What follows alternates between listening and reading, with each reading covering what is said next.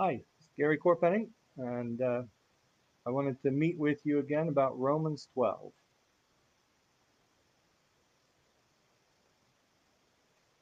We'll talk a little bit about Romans 12. We're going to just about done with the chapter now. We're going to finish up probably the next time I talk with you. But just today, I want to go back again, kind of going back and forward. But I want to remind you of something I've mentioned before. In a fallen world, fallen people will hurt each other. That's just the fact. That's the reality. We saw in an earlier installment that when someone hurts us, we are not to seek revenge for ourselves. Verse 19 in Romans 12. Do not take revenge, my dear friends, but leave room for God's wrath.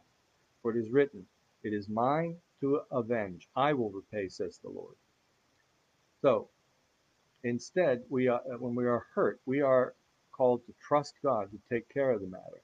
Because God cares about us very much. He cares about how people treat each other. He cares about that because he cares about each of us. And he cares about human beings so much that he has put his badge on them. They bear the image of God. You and I bear the image of God. All human beings bear the image of God. Therefore, when you mistreat another person, you are mistreating the image of God. God takes that personally when we mistreat someone else. So remember that when you're dealing with other people, right? What you do to this other person, you are doing to God because that person has God's badge on them. They belong to God. Remember that, especially when you're feeling irritable, when you're feeling short tempered. I experience that from time to time. When you're dealing with somebody who's disagreeable, who disagrees with you about things that you care about, like, say, politics, remember that. That person is bearing the image of God. No matter how disagreeable they may be to you, they are precious in God's sight. Also remember that you are precious to God.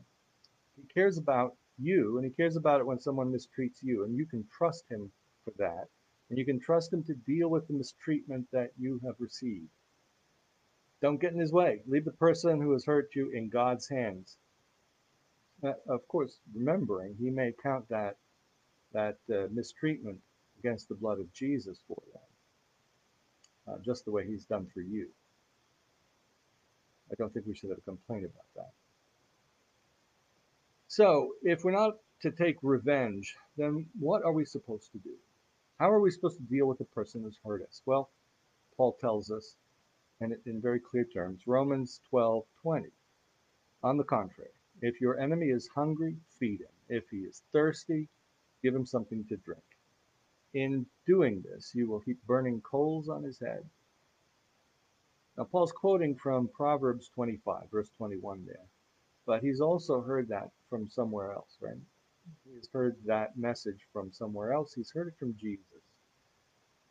Matthew 5, for example. You can also find this in Luke 6, but Matthew 5, verse 43 and following.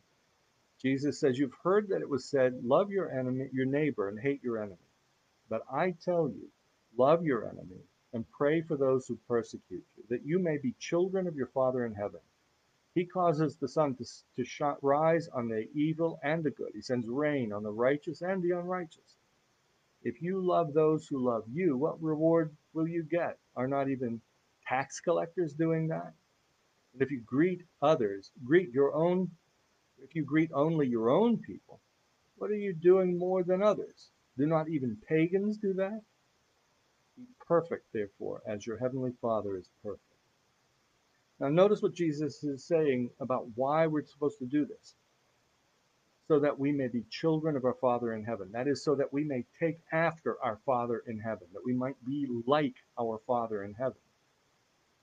God blesses those who mistreat and reject him. He does that. That's how God deals with people. How do I know that? When has he done that? Well, he did that by sending his son to the cross for us. That's when he did it.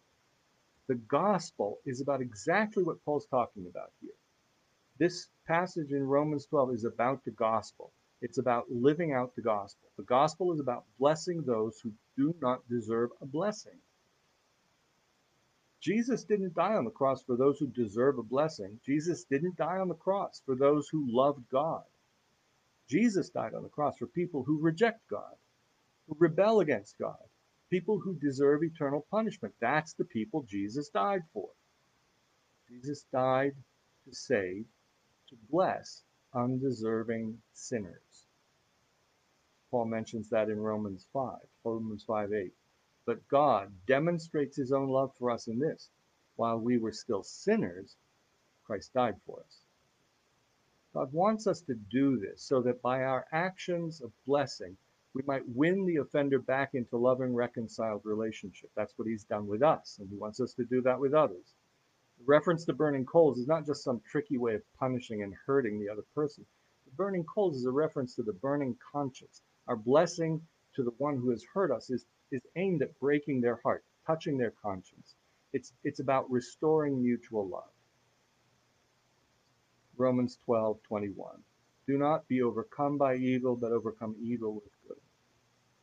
The whole goal here that for God is to win the world. He wants to win it, and he wants to win it through you and me.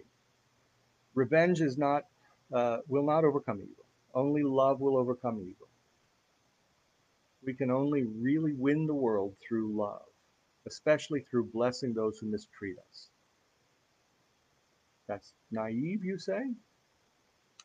Well, that's how God won you, by blessing you when you did not deserve it. That's how God won me. That's how God wins the world. Are you saying God's wrong? Let's pray. Thank you, Lord, for your blessing to us. You bless us even when we most do not deserve it. Teach us to be your children and to follow your pattern and to win the world. In Jesus' name, amen. God bless. I'll talk to you again very soon.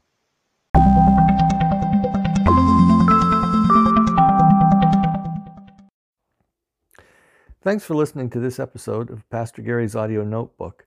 If you found it helpful, please leave a review on whatever platform it is where you get your podcasts. If you'd like to check out more of my content, you'll find links to my blog and to my YouTube channel in the notes to this episode. I have a great deal of written and video material in those two locations. Check back regularly to this podcast site. I'll be posting new audio material here regularly. Thanks.